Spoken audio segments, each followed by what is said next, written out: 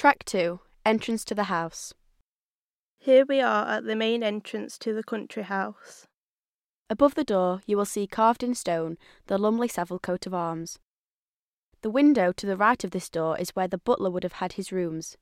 The butler, as the most important servant in the house, was always to be found closest to the family. Servants would gather on these steps for official photographs. It was an honour to have your photograph taken.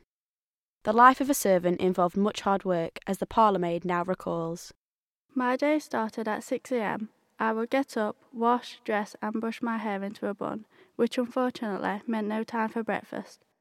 At 6:30 a.m. I'd go downstairs and begin to open the blinds and clean the fireplaces.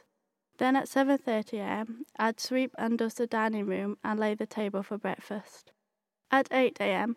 I'd assist in serving breakfast. Then at 8:30 a.m. finally I would be allowed to have my own breakfast.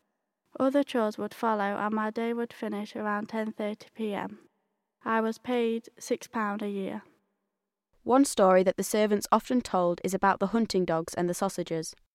It was a tradition to start each hunt with a hearty breakfast. One servant would carry a tray of each item of food.